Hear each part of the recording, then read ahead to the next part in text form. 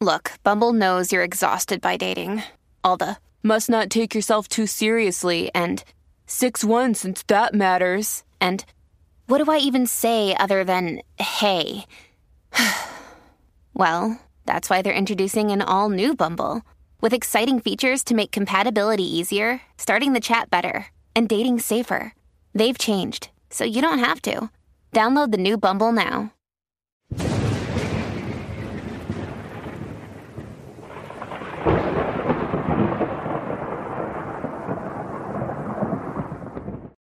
We often see what can only be described as flagrant acts of ambiguity, dishonesty, or heterodoxy coming out of the highest offices of the Vatican on a pretty routine basis. The latest act of ambiguity and deception possibly is from Pope Francis himself, who released his letter to the priests, which on the surface offers some fatherly words of encouragement to the priests of the Church who, in the West at least, suffer from growing distrust and, in some instances, persecution because of the grotesque crimes of their brother priests, and, of course, the bishops who covered for them.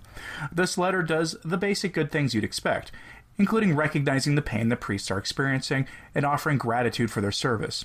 For instance, an example of recognizing the pain many priests are experiencing comes from the opening section of the surprisingly short letter, given that Francis, like his conciliar predecessors, are very long-winded typically. And in this part where Francis says, and I quote, "This pain has also affected priests. I have seen it in the course of my pastoral visits in my own diocese and elsewhere, in my meetings and personal conversations with priests. Many have shared with me their outrage at what happened and their frustration that, quote, for all their hard work, they have to face the damage that was done, the suspicion and uncertainty which it has given rise, and the doubts, fears, and disheartenment felt by more than a few," end quote. I have received many letters from priests expressing those feelings, and at the same time I am comforted by my meetings with pastors who recognize and share the pain and suffering of the victims and of the people of God, and have tried to find words and actions capable of inspiring hope, end quote. There are even references to Pius XI and St. John Vianney, which is surprising, since it breaks the mold of pretending the Church didn't exist prior to the Second Vatican Council. Indeed, it is truly rare to see a reference to an even recent preconciliar pope like Pius XI. But it is not all words of encouragement and fatherly support. First is a note that seems to be saying that at least the priests who are suffering now are not hypocrites.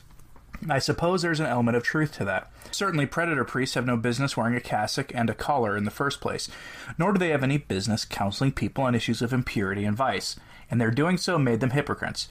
But is that what Francis means here? After all, this is a pope who is openly hostile to the traditions of the Church and the history of the Church, going so far as to tell the faithful recently that the traditions of the Church must be cast aside, in order to embrace the world and to end our own hypocrisy as Christians. I did a video on that a couple of months ago, and I can provide a link if people want to see it.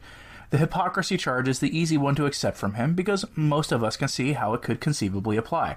After all, was there any greater act of hypocrisy in this entire mess than when former Cardinal McCarrick stood at the podium in the 2002 Dallas Charter Conference and offered sage advice on how to end the clerical abuse crisis, then while he himself was a notorious predator? If you don't know what I mean, here's a clip of that piece of stunning hypocrisy in audio form. And I think that it is important for us to understand that as we come to this vote, that we, in Dallas, we gave up something.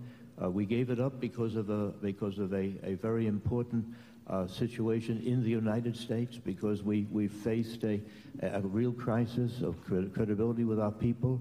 We had no choice but to give it up. We must move forward. We must put an end to this.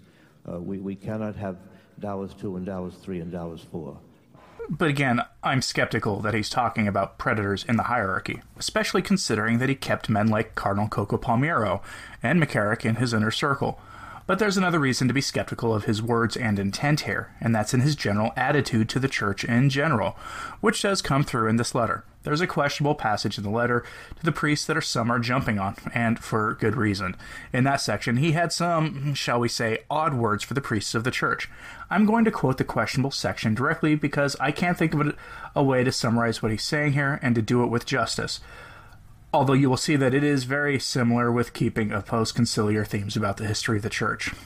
Quote, The Lord is purifying his bride and converting all of us to himself. He is letting us be put to the test in order to make us realize that without him we are simply dust. He is rescuing us from hypocrisy, from the spirituality of appearances. He is breathing forth his spirit in order to restore the beauty of his bride, caught in flagrant adultery." End quote. Okay, so the clerical abuse crisis, which is a part of the larger ongoing crisis of modernism and apostasy in the church, is the result of the, quote, spirituality of appearances, unquote. What does that even mean? And what does he mean by saying the church was caught in flagrant adultery? The church was? No, priests who engage in heinous acts of abuse were definitely engaged in adultery, among other sins, as their vows are often described in similar terms to those of marriage, and bishops were there who were their enablers, but the church? No. The problem here is, like in everything else, people confuse the office holders for the church. The priests are not the church, nor is any particular pope or bishop. The church, the mystical body of Christ, was not caught in flagrant adultery, thank you very much, nor was the church militant, the church suffering, or the church triumphant. But what should we expect these days? And funny enough, by the way, in an odd act of dishonesty, the English translation of the letter only said the church was caught in adultery, with the translators omitting the word flagrant. Some might see that as a minor detail, but I don't, because that omission makes it sound like Francis was speaking metaphorically, when I don't think he was. The key is in that line about the spirituality of appearances. It goes back to the idea of the church accompanying sinners. Where to other than accompanying them to hell, I'll never know, but accompaniment is the key here, because to accompany sinners by meeting them where they are is to reject the traditional notion of true charity, which by necessity includes correcting sinners in order that they might be saved from the position they're in. Thus, it is a true act of charity to tell the adulterer to stop cheating on their spouse, or to tell the usurer to get out of their evil business before they can approach the sacraments again. That is true charity, not meeting sinners where they are. We hear so little of repentance and the need to make a firm purpose of amendment to cease sinning these days, unless it's the sin of using plastic straws or abusing the environment, or closing national borders, or other en vogue political issues that a certain brand of secular politics is deeply in love with.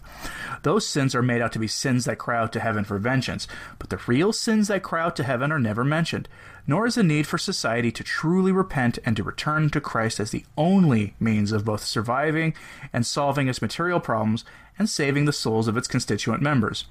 Those are the words that I hunger to hear from the Vatican and from our priests and bishops. Not a message of secular social justice, thank you very much. I get that message every single time I turn on the television or watch a movie or even buy razor blades. The letter isn't all bad, though. Most of it isn't, to be honest. Much of it is characterized by the kind of language you'd expect a modern pope to use to encourage priests to stand strong.